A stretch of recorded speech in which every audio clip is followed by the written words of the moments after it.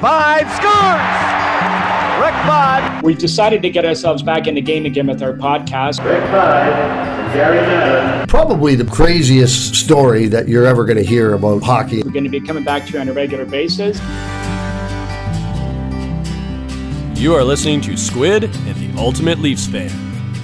Hello, Canada and hockey fans of the United States and Newfoundland, and an extra big hello to Canadian servicemen overseas. Welcome, everyone, to episode 88 of the Squid and Ultimate Leaf Fan Show. I'm Mike Wilson, the Ultimate Leafs Fan. Joining me, as always, my winger, Ricky Squid Vibe. Squid, how are we keeping, my man? Pretty good, Mike.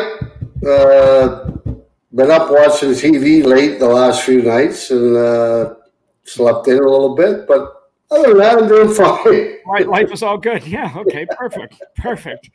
And spring will be around the corner before you know it, and you'll be playing golf again. Yeah.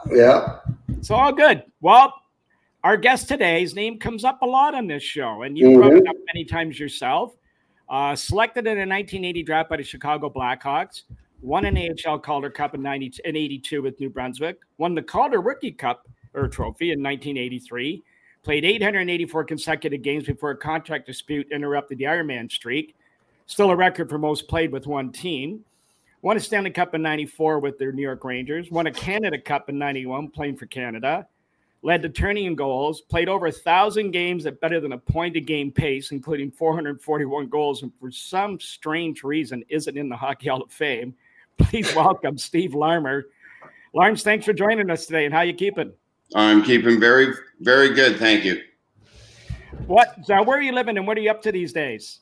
Well, I'm living in Peterborough right now, and I have a stepson, J.R. Avon, who's currently playing for the junior A team in town, the Peterborough Petes, and actually signed a contract with Philadelphia last fall after going to their development camp and training camp. So we've been watching him play hockey for the Petes this year.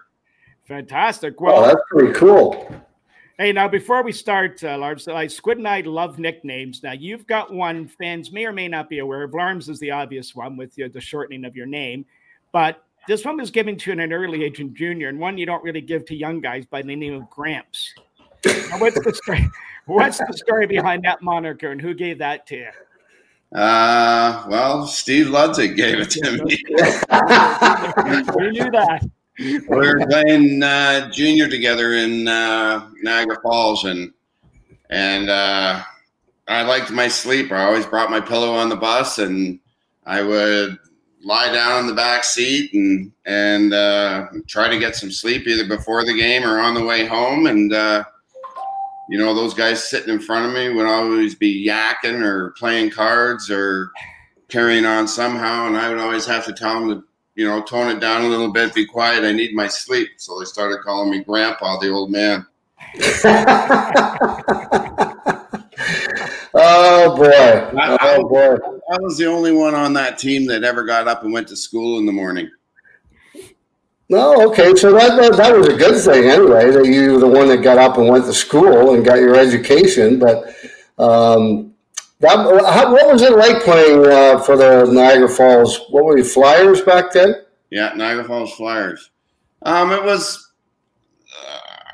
it was different. I played my first year as a 16-year-old in Peterborough, and Gary Green was our coach, who went on to coach the Washington Capitals. I think at the age of 23 or 24, was the youngest coach in the NHL, and by far one of the best coaches and one of the most honest people I've ever met and played for. So when I went to Niagara Falls, it was, a different organization. It had just been sold and bought by Reg Quinn, and Bert Templeton was our coach our first year in Niagara Falls. And he was a great coach and a great motivator. And I think we had like 14 first-year players on that team.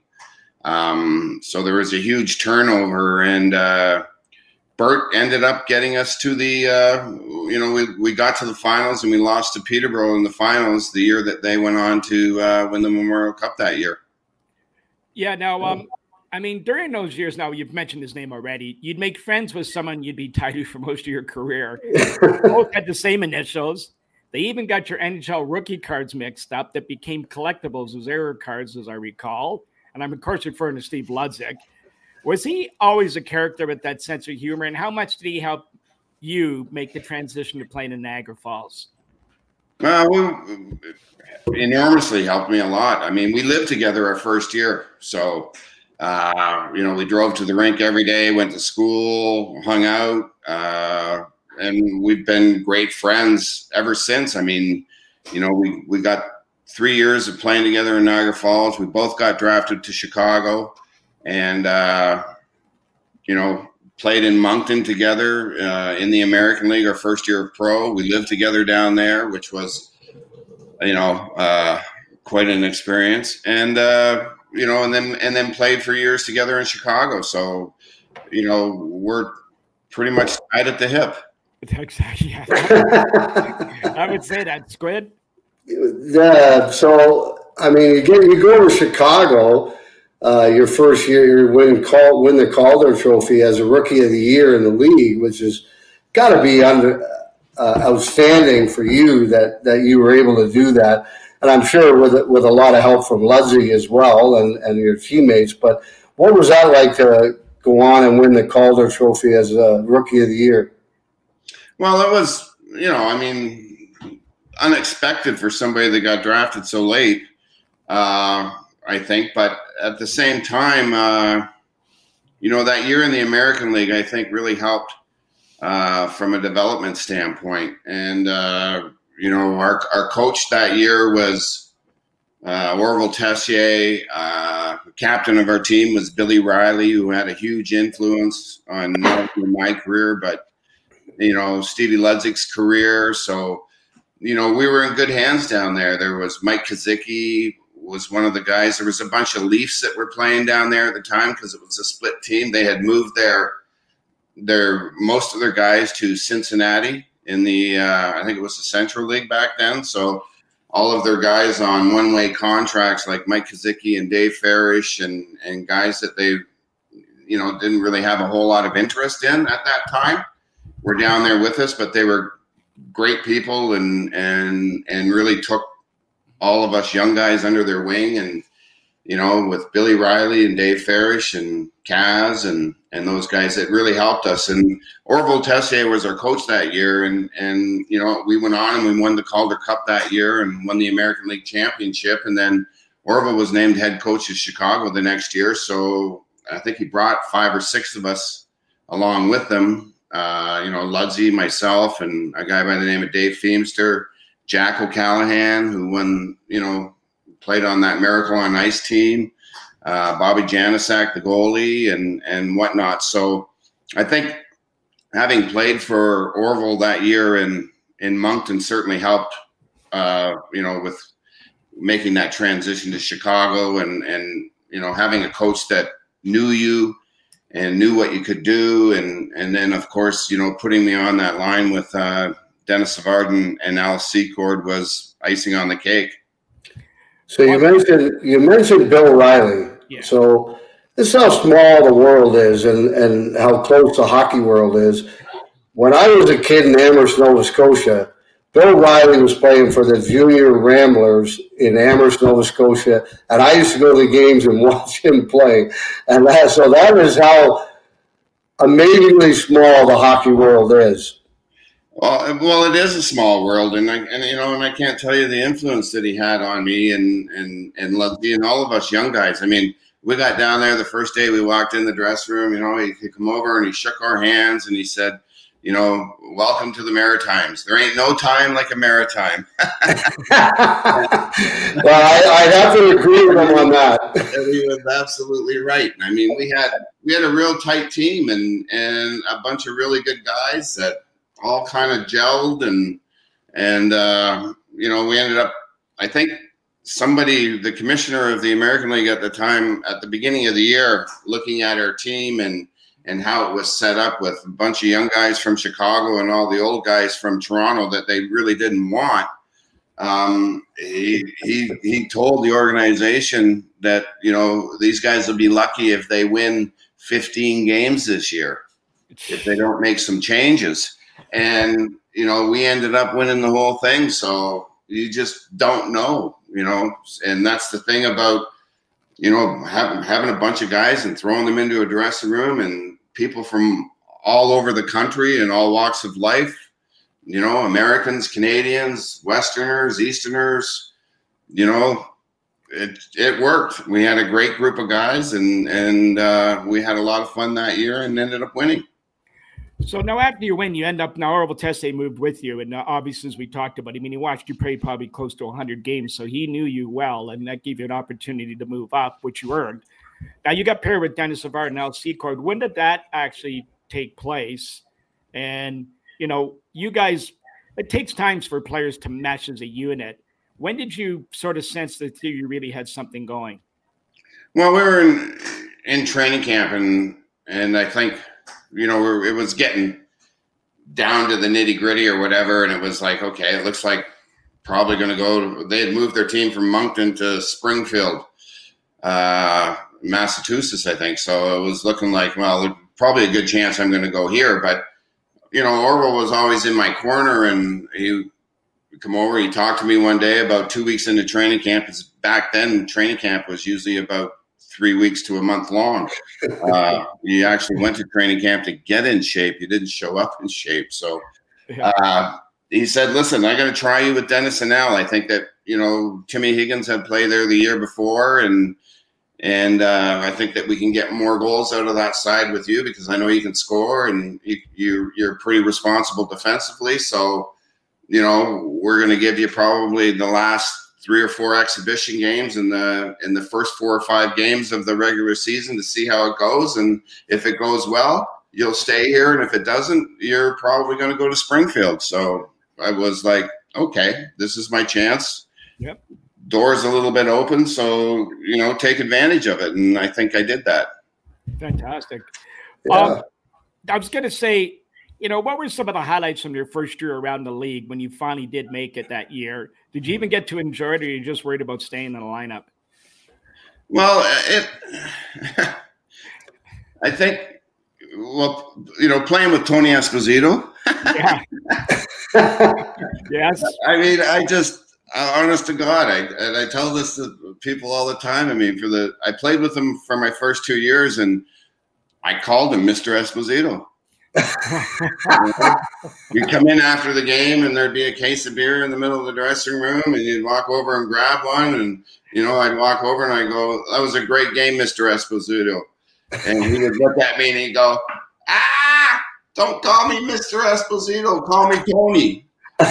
Yeah, okay, Mr. Esposito. But in having, you know, just the original 6 teams, and I mean, Tony was a childhood idol, and I mean, anybody that played ball hockey back in the day, when you played net, you were Tony Esposito, and you played that butterfly style and all of that. So it was, you know, to be able to play with him and get to know him, becomes friends with him. And, you know, Stan Mikita was around the rink a lot then, even though he had retired the year before, you know, but to get to go for lunch, you know, with Tony and Stan and, you know, Keith Magnuson and Cliff Coral, and to listen to the stories. And it was just, I think, you know, just being around that generation of players was really cool for me, and I really enjoyed it. Yeah, I think that probably that must have been a great thing for you guys to have those guys around. I mean, we didn't in Toronto back then with Harold Ballard. I mean, he wouldn't even allow any of the alumni guys to enter the rink or anything.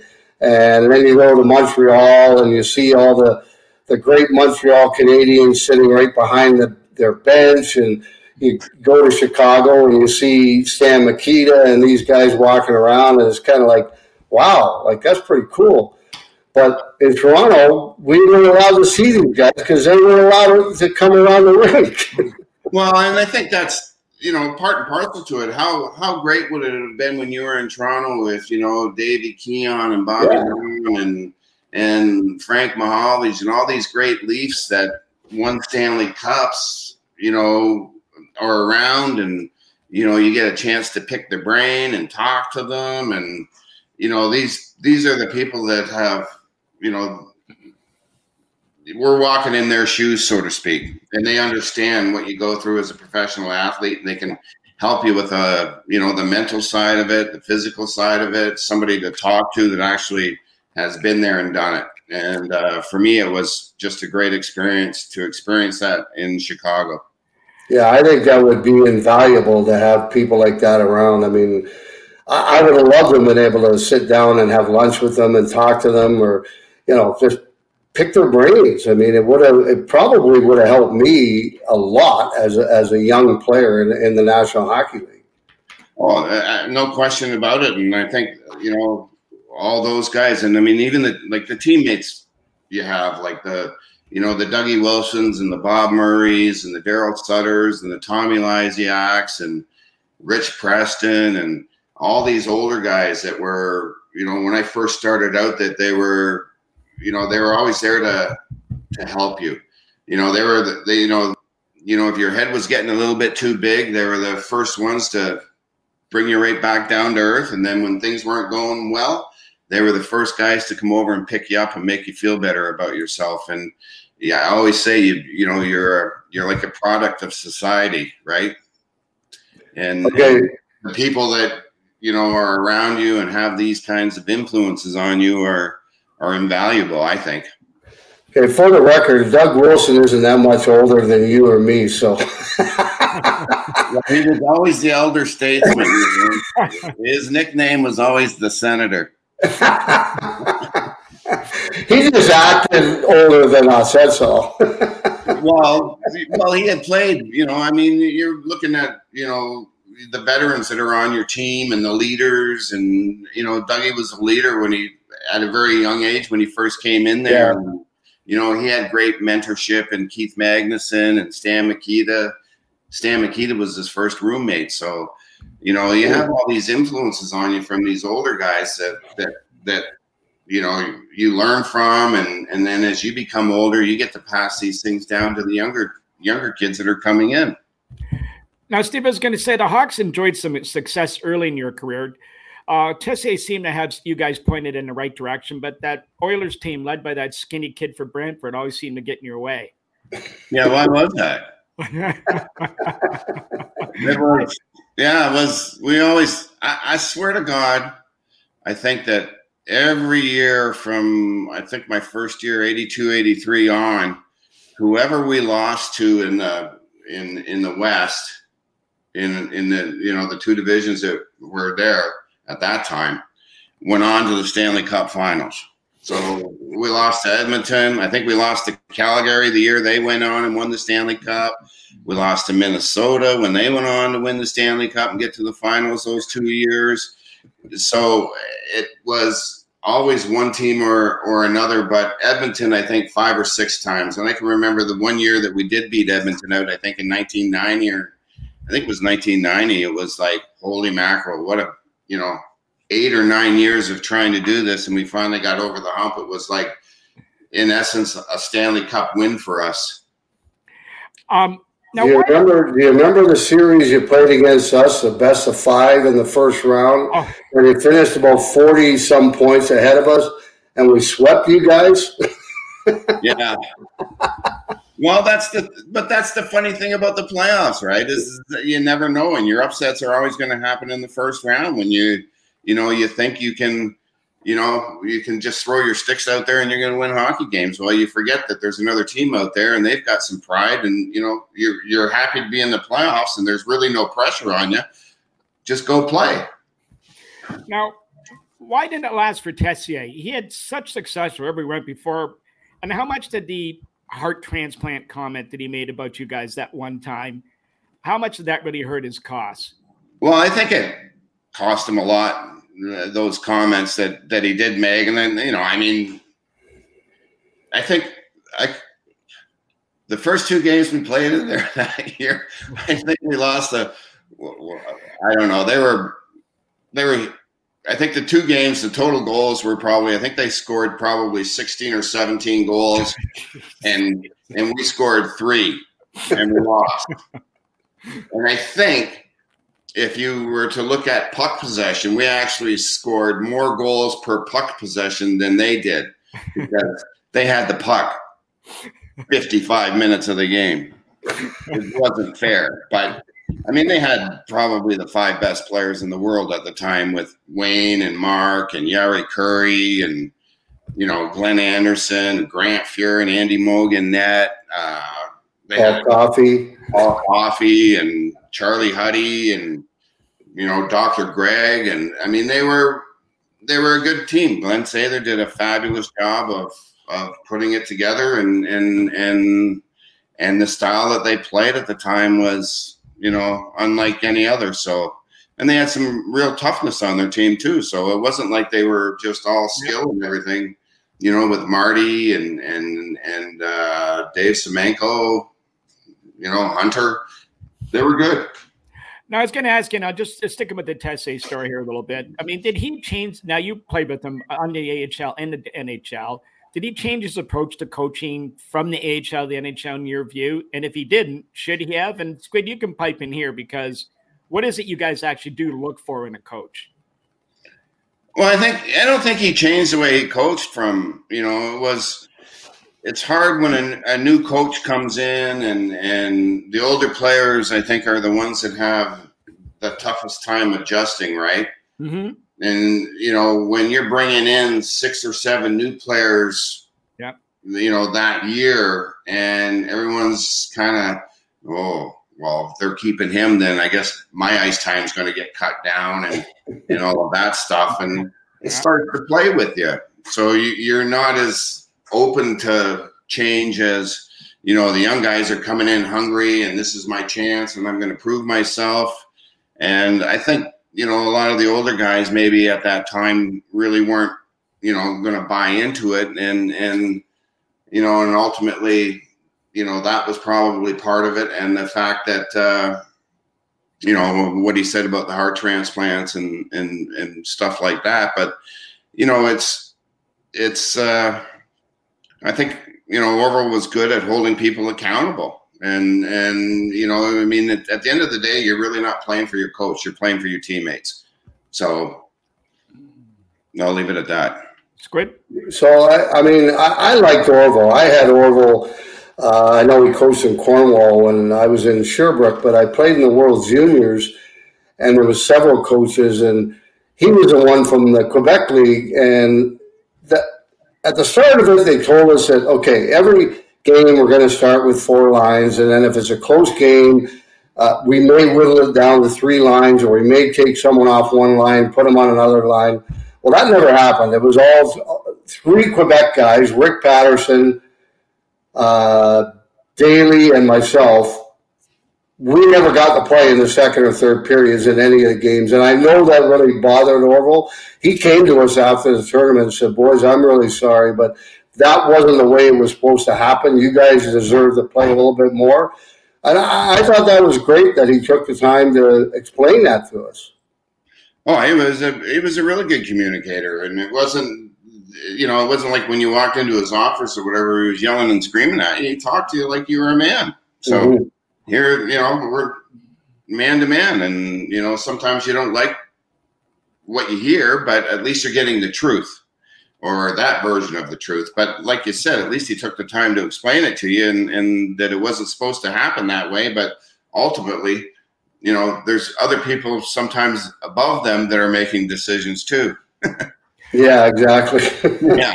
Well, maybe now, Lawrence, talk about some of these string of coaches that followed behind him: Bob Pulford, Bob Murdoch, Mike Keenan, and then Daryl Sutter. You had a variety of them. Well, I had a variety of them. I think I had Pulley probably 2 or 3 times. Because when he would fire a coach, he would take over for however many games until he could find his replacement or whatever. But that's funny, because there's one time Billy Gardner hurt his knee one time, tore the ligaments in his knee, and he was wearing, back in the old days where they actually the MCL or whatever, where they had to cut you open and put you in a cast and stuff like that. So we were playing in LA one day, and Pulley had fired a coach, and he was talking or coaching us at the time, and Billy was coming back from rehab. So part of Billy's rehab was Pulley grabbed a chair, brought it out to center ice with a cup of coffee and a cigarette, and sat there, drank his coffee and smoked his cigarette and blew the whistle, rehab and Billy Gardner on the ice doing laps and stops and starts and all that kind of stuff. So that was like old home hockey. Oh boy, he was quite a character, Pulley. I can tell you that. Yeah, he was.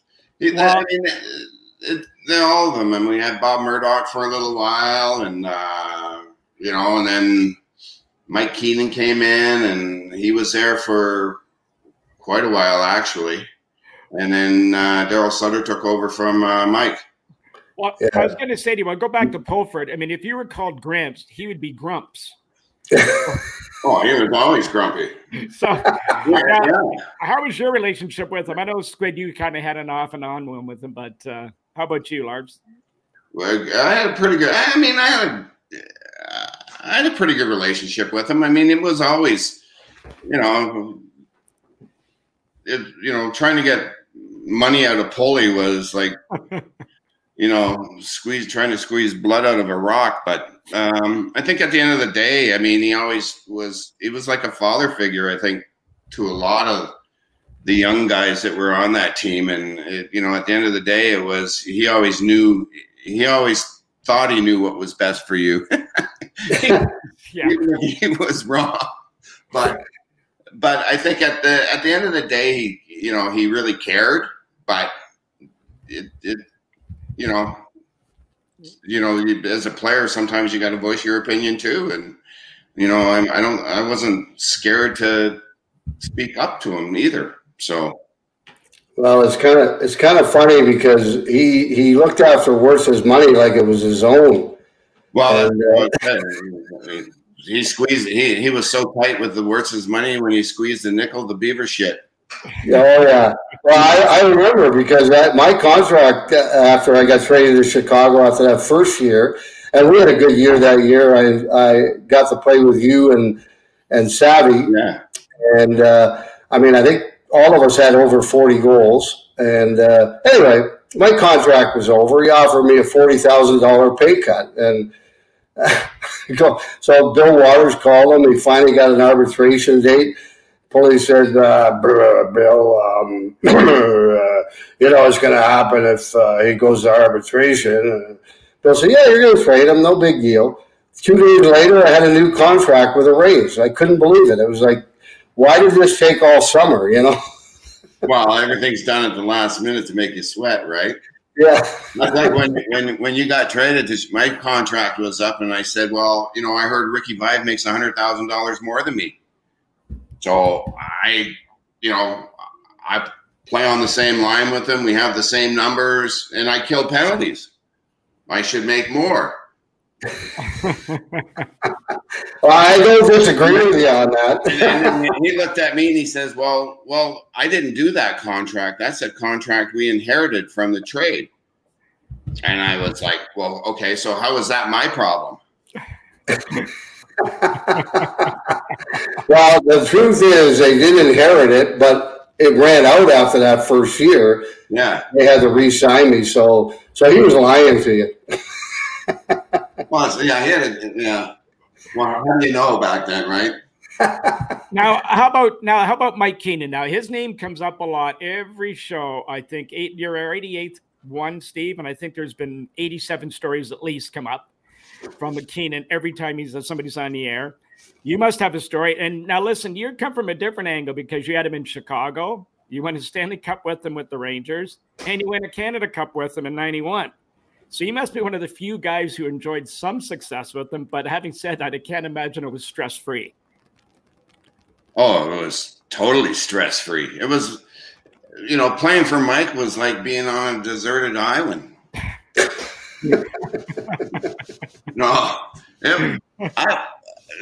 I probably played more games for Mike than he probably coached me more than he had any other player, I think. because I had him for, what did I have him for? 5 or 6 years in Chicago, and then I had him in New York, and a little bit with the Canada Cup and everything. But the first 2 years was living hell. I mean, you wanted to murder him.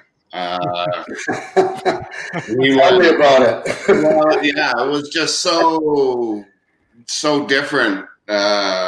Even the first day of training camp, you come walking back into the old Chicago Stadium, and our pool room and our lounge was gone, and it was now the training room and the storage room where all the equipment, the extra equipment, and the sticks and all that were stored.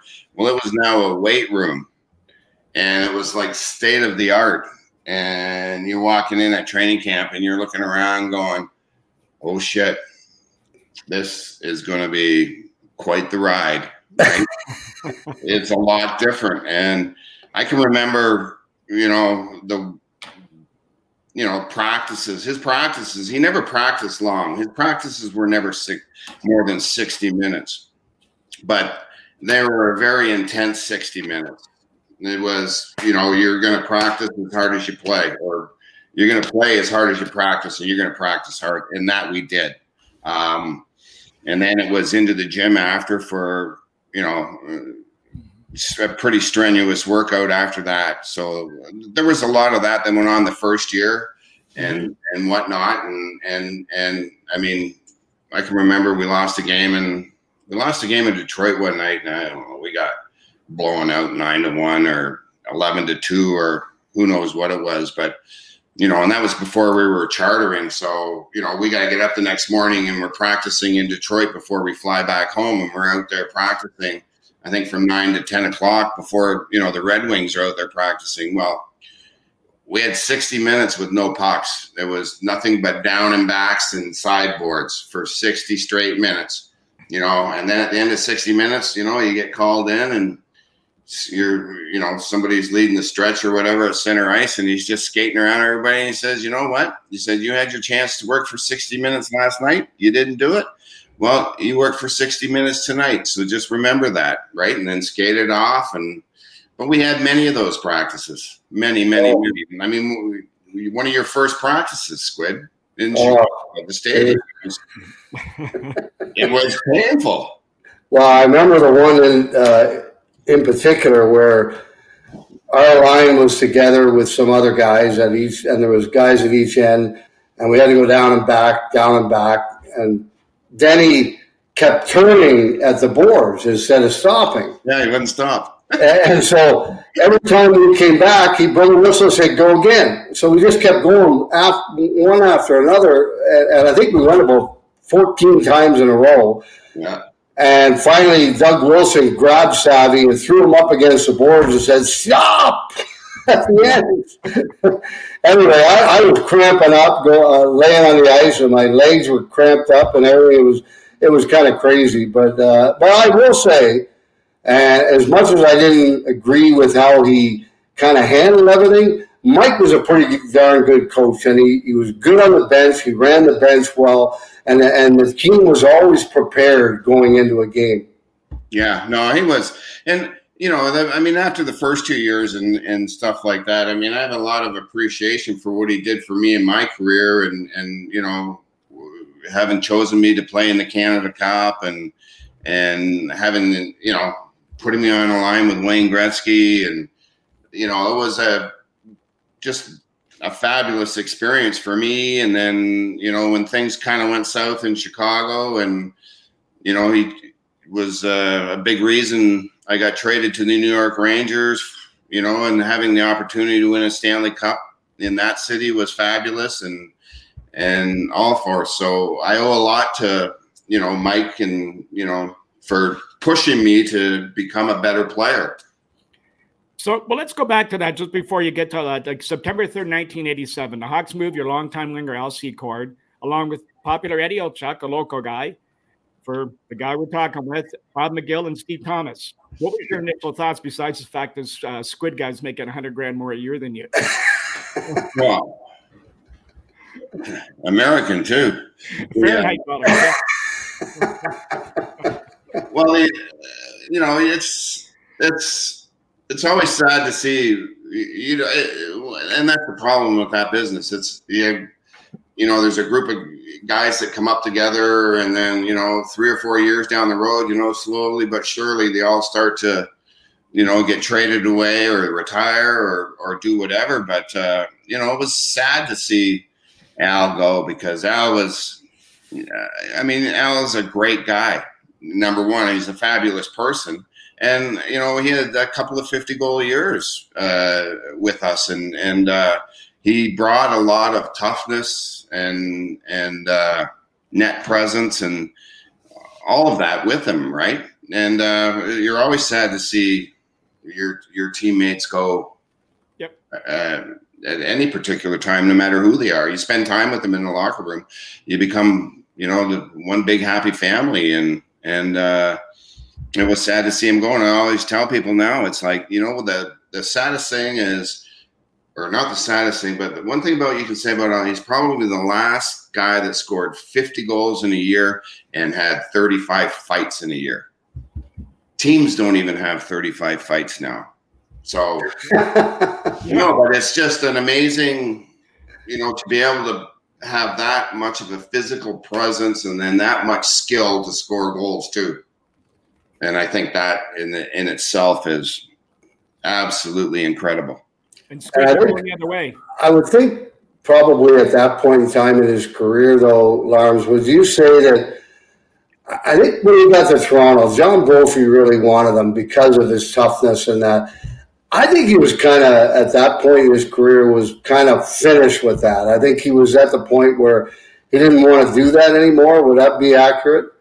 Oh, I think so. I think when you've done it for as long as he had done it for, and the amount of fights year in and year out over the, you know, at some point in time, yeah, it's why would you want to do it? Who would want to do it in the first place? Let alone, you know, be expected to do it. And, you know, you're called upon on a nightly basis to, you know, you're our tough guy. You're the guy that has to do it, right? As opposed to having it spread out a little bit. But, you know, you get those guys that get tired of it. And I don't think Al was, like you said, I don't think he was, you know, really wanting to do it as much anymore. Now, moving on, the summer of 1990, Dennis Savard's moved for Chris Chelios. Were you now thinking, now there's 2/3 of your original line gone, but you're, of course, playing with Squid. But what was at that point you were thinking yourself, maybe the end was coming near for you as a Hawk? Well, I think, when you look around the dressing room, yeah, you're like, I don't really know anybody anymore. Yeah, that thought does kind of slip into your mind, but it happens. I mean, teams evolve, and you can never, you know, it never remains the same. And after a while, you get kind of, you know, cold to it in a sense, and it's like, you know, all these new players coming in and whatnot. And it's not that you don't like them or you don't want to be around them or anything. It's just that you don't want to make friends with them because, you know, it's going to get ended, you know, via trade, whether it's you or them. And we went through it, you know, with you know, in the early 80s with guys like, you know, Ricky Patterson, you had mentioned. He was there in Chicago early on.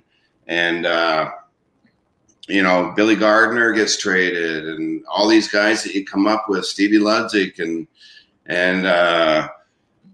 you know, at the end of the day, you know, Dougie Wilson ends up leaving, who I would have thought would have been a Hawk forever. Bobby Murray and all these guys. So it you know, you kind of take a look around and you go, you know, if it can happen to Tony Esposito, it can happen to anybody. And at the end of the day, it does. So you kind of just get a little bit colder towards, you know, getting too close to some of the new guys when they come in. So, Larms, I want to take you back to when you and I played together. Like, one of the things I remember is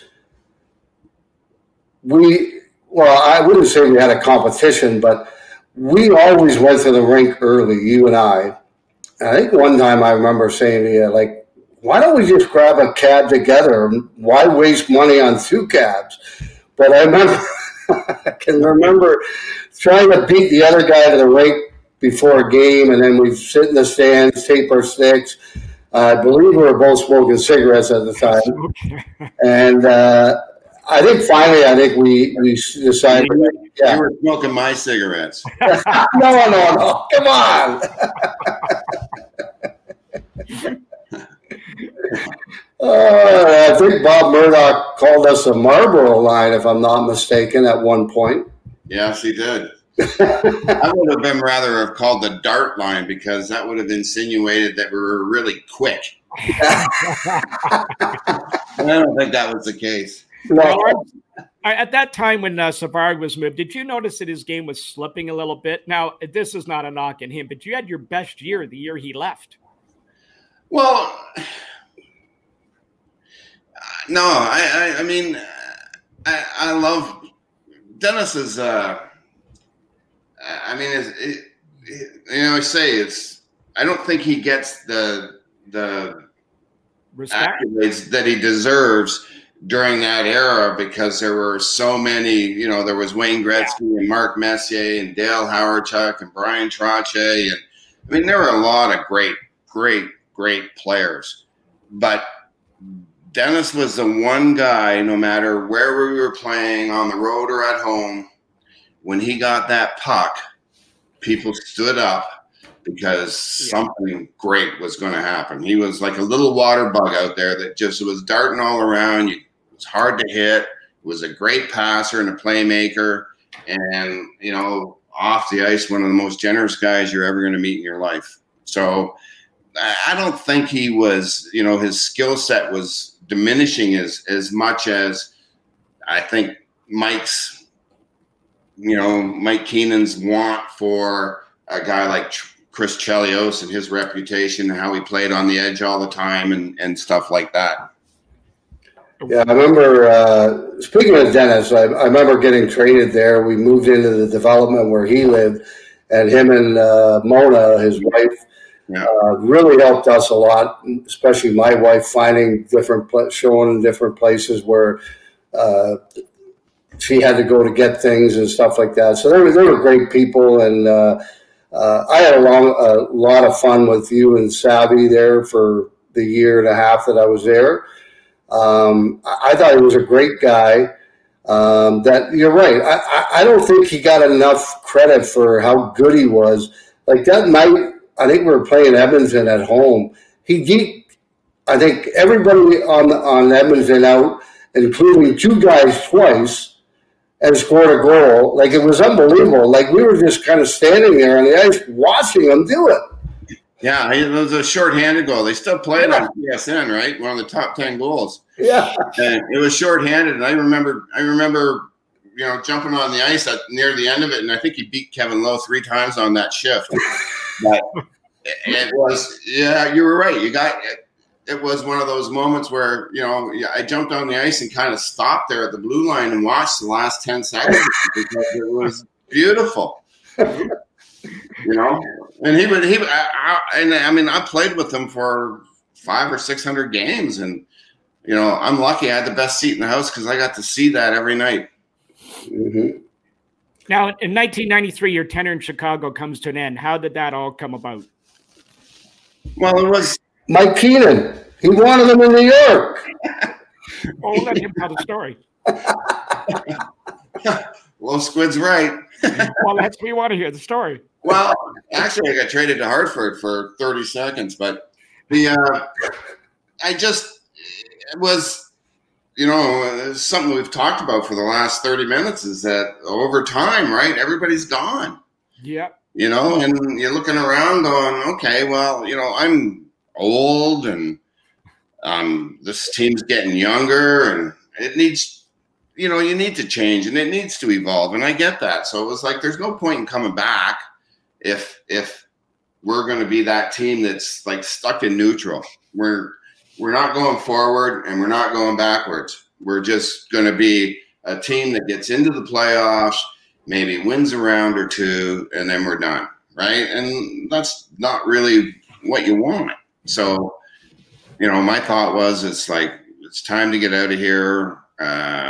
Mike had left and Daryl was coaching, and I had played for Daryl. He had coached the year before, and that was my first year of playing for him. And I mean, we lived basically kitty corner from each other for 6 years while we played together in Chicago. We drove to the rink every day for practice and to the airport and all of that. And then for me, it was way too hard to play for him, having, that player-player relationship as opposed to player-coach relationship. I just, it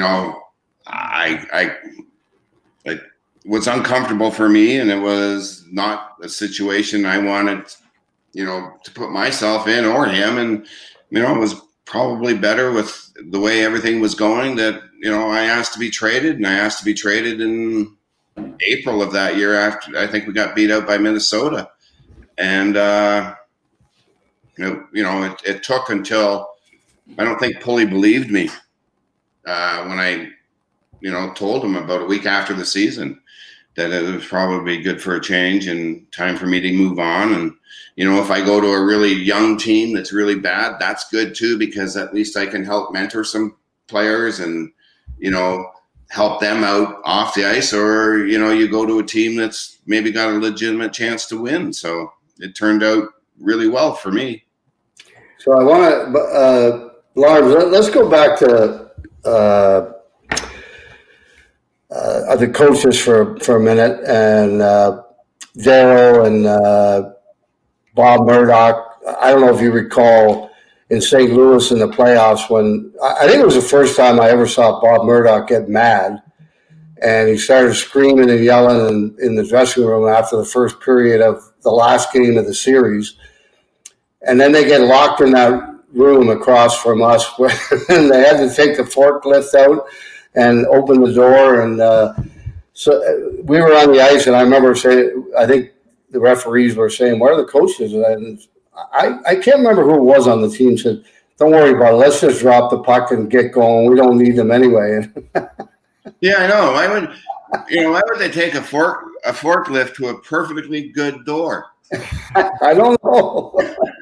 No, I remember that. Well, he was so mad at us, right? He went stomping back into the room that they were staying in there, and he slammed the door shut, and it jammed. Yeah. So, yeah, I can remember that. The ref was like, "Oh, don't worry about them. They quit." Yeah, we wanted to go ahead and play without them, and the referee said, "No, well, you can't do that." Yeah, well, I mean, it's a different world now. Thank God. Yeah. Now, Lars, before you went to New York, you played in the 1991 Canada Cup. Now, this one guy I want to talk about on that team, he ended up being your captain in New York, Mark Messier. What was the redeeming quality of him that stuck with you before you went to New York? And was that sort of an influence in you to have you go to New York when you did end up going there? Well, I mean, I didn't have any choice where I went because I actually got traded to Hartford. And then from Hartford, I got traded to New York. But, I mean, playing in the Canada Cup with that whole team, I mean, with Wayne and Mark and, a bunch of guys from Chicago were there, Eddie Belfour and Dirk Graham, and Steve Smith played in Edmonton, and he ended up getting traded to Chicago. So Brent Sutter was there. So, there was a comfort level with those guys. But it was really cool playing with Wayne, like, having that opportunity to be on the same ice with him and the same line and whatnot. And,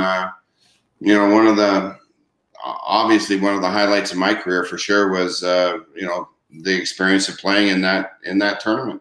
Okay, well, here you go. This may sound like a dumb question, but playing with Gretz, is it hard? Like, explain to the listeners, it's not as easy as everybody thinks it is playing with a guy like that, because a player of that level, and you're an elite player yourself, but they're 2 or 3 steps ahead of everybody else. So if you're not ready, things can go real sour real fast.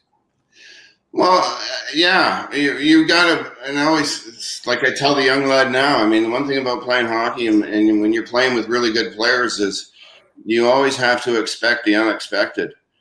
Things are going to happen when somebody's going to put the puck right in the sweet spot, and you better be ready for it. And it's going to it could be coming from anywhere. And I mean, I think, having had the opportunity to play with Dennis Savard for so many years, because he kind of played that way too. He was, a speedy guy, but he could stop on a dime and turn, and a lot of plays were like that, where we're coming in late or whatever, and Dennis would just lay the puck across the ice and let you skate into it. And so for me, playing with Wayne, it was a lot similar, very similar to playing with Dennis. But, it's like every day you wake up and you're like, oh my God, I'm playing with Wayne. I can't sleep. Probably smoking 3 packs of cigarettes a day. You're just so nervous, because it's like, you just don't want to let anybody down. And it was a relief when it was over. but it was a ton of fun. Yeah, I bet it was. And what Mike brought up, I mean, I remember my whole career, with the exception of the year I played with you and Dennis, where I had a centerman that would, like you say, would go east-west a lot more, and you had to be patient. But I played with Wayne in the World Championships, and I remember, I think they put us together for like one game. I went offside 2 or 3 times because he turned up to make a play, and I kept going because that's what I was used to doing. And then the next thing I know, I'm not playing with him anymore, and it was like, oh, okay, well, that didn't go so well. Yeah. Well, and that's the thing. I think playing with Dennis really helped me prepare for playing with Wayne in that tournament. So, and then, of course, playing with Mark, and we had, he's just from a leadership standpoint. I mean, there's no other guy in that sense. And he's not really a guy that I don't think says a whole lot, but when he does say something, people listen. And, he leads by example. I remember the one year in the playoffs when I was with Chicago, and I thought we were into Edmonton. I think we split the game. We split games in Edmonton. It was 1-1 coming back to Chicago, and I think we won game 3, and in game 4 we lost.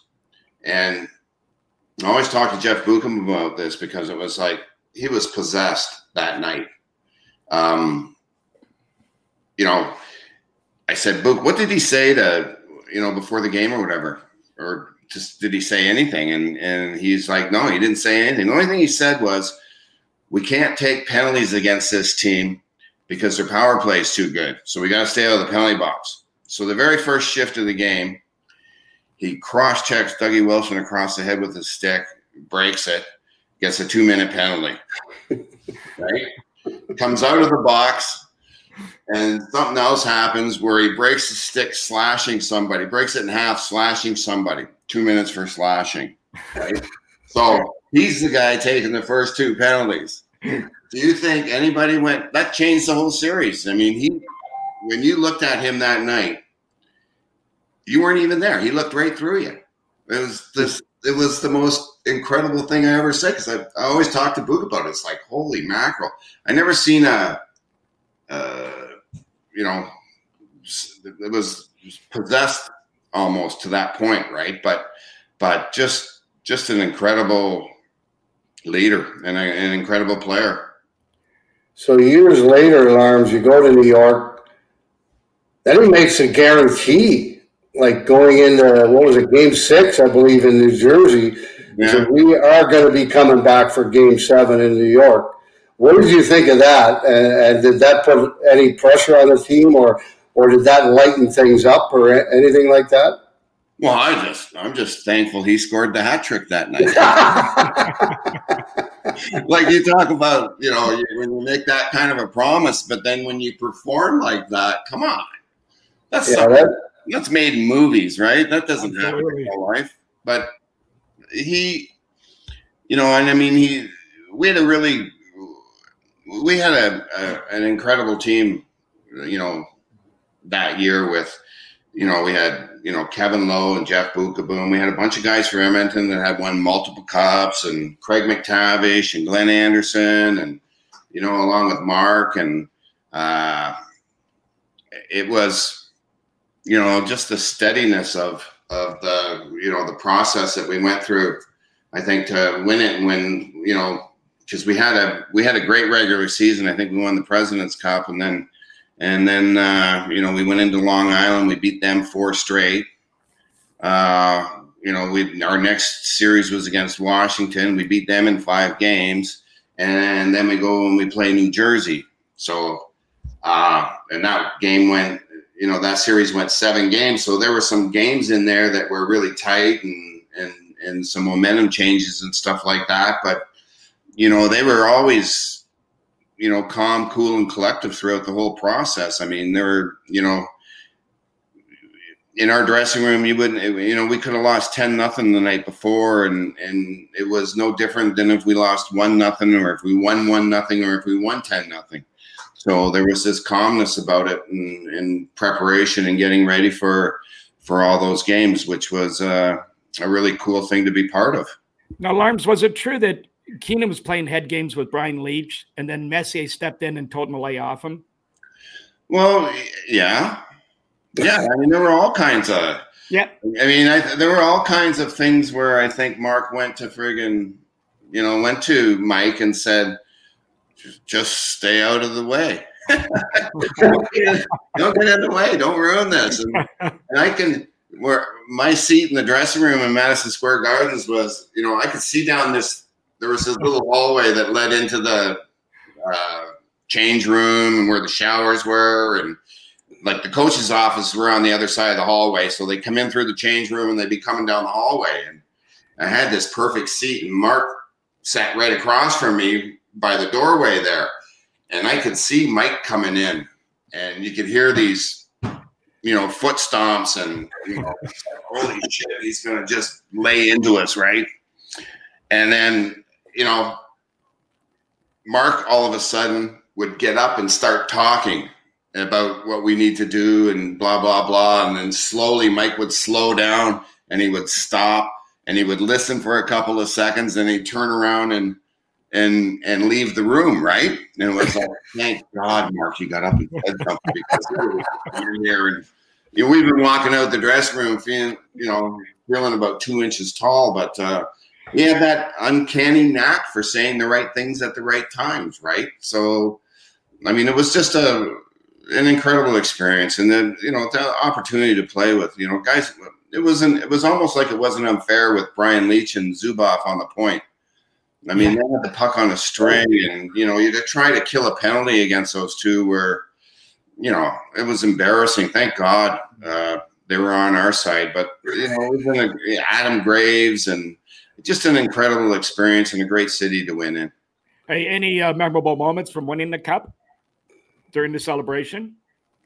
No, just, I mean, it's a journey. It's 2 months of living hell with, playing almost every other night and stuff like that. And, I always say, like, it's painful to win, and you're exhausted and tired and extremely sore when it's all over. So, but well worth it in the end. And we couldn't have had a better group of guys to win it with.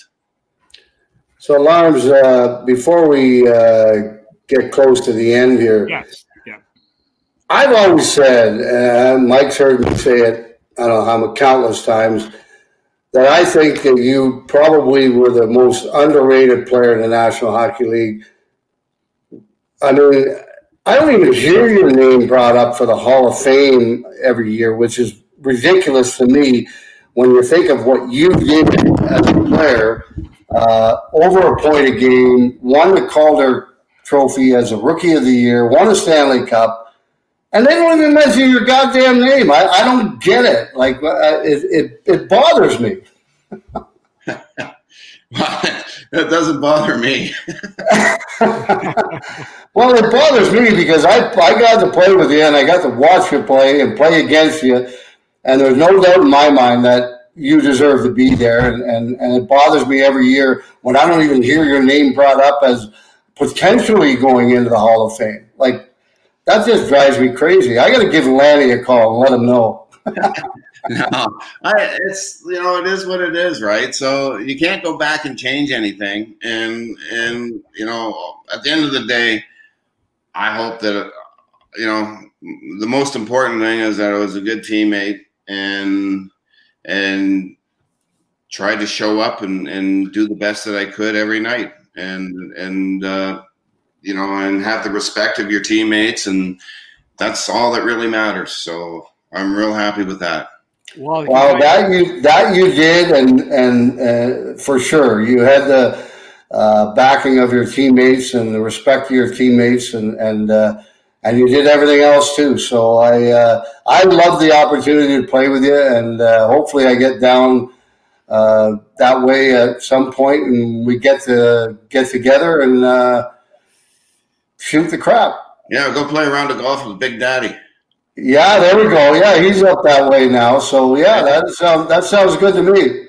Well, we want to thank you for being with us for so long. Just got a couple minutes left here. And by the way, your name does come up a lot on the show from players, and they all echo the same sentiments that Squid mentioned too. And to a man, they basically say that. So good on you. Thank you. But speaking of your teammates, money real buddies, we've talked about a few times now. Billy Gardner wanted me to highlight a couple with you to see if you refresh your memory. And you talked about that Edmonton series against where he got hurt his knee.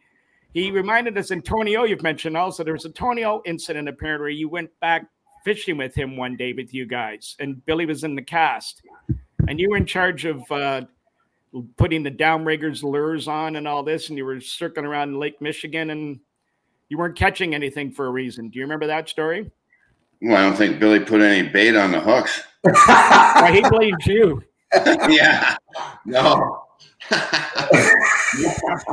And they were dragging along the ground of the or the bottom of the lake. Well, they might have been dragging around with a couple of Miller Lights. It might have had something to do with it. Well, he did mention that too. There was quite a few of those. The other one I wanted to remind you about was when you guys were rookies in the Memorial Cup, and this is a good one, Squid. How about this? Like playing in the Sioux in Sudbury. They were on a bus that was going back and forth, but it was a 3-hour trip, and the bus broke down, so they had to hitchhike. Do you remember that night you had to do that? Oh, yeah. We played a game in Sault Ste. Marie, and we were on our way back to Sudbury. And, you know, we were playing in the finals and whatnot, right? And our bus ran out of gas, I think. I think it broke down. I think it ran out of gas. About 20 miles outside of Sudbury, right? So Gary Green and Dick Todd, the coach and the trainer, and you know, they're sleeping on the front of the bus or whatever. And slowly but surely, like everybody's getting off the bus. The sun's starting to come up, and everyone's getting off the bus and hitchhiking into the hotel. So Greener and you know, Dick Todd wake up, and they were like, "Where the hell did everybody go?" He said, "Well, they're all friggin' hitchhiked it back into town or whatever." So there was like myself and Terry Bovair and Billy Gardner. I think we're the only three. We were the last three on the bus because Terry Bovair and myself weren't playing a whole lot, but Billy was, right? But he hung out with us because he's a good guy. Yeah. So anyways, Dick and Greener get off the bus and they hitchhike into town, but their ride could only take them halfway before their turn off. So after they left, Billy and I and Terry, you know, we get out there and we hitchhike. So we get picked up by this guy in a half-ton. So there's 4 of us sitting in the front seat of the half-ton. And we drive by Greener and Dick on the side of the road, right? They still got 5 miles to go. So Bo and I are kind of like waving at them, right? Like there's no room in here. So you're on your own. So anyways, we get back to the hotel, sleep, whatever, practice. The final game of the Memorial Cup, we're playing New Westminster or whatever. Well, obviously, Terry Bovair and myself find ourselves sitting in the stands again. Was it because we left the coaches on the side of the road, or because we waved at them politely? But that's why didn't you just throw them in the back of the truck and Get in the back, boys. Yeah. Well, we thought that, but forget it. We'll find a ride. Armsy, we want to thank you again for all the time you spent with us. You've been a great guest, and thanks for the great stories. And best of luck to your stepson moving forward, and hope he does well. And Squid, you guys will get a game hooker this summer. Yeah, hopefully. Yeah, well, Squid, it's always great to see you. All right, pal. We'll get together this summer and play some golf. Yeah, and thanks, Mike, for everything. It's been a blast. Hey, great. Thanks for coming on. Thanks.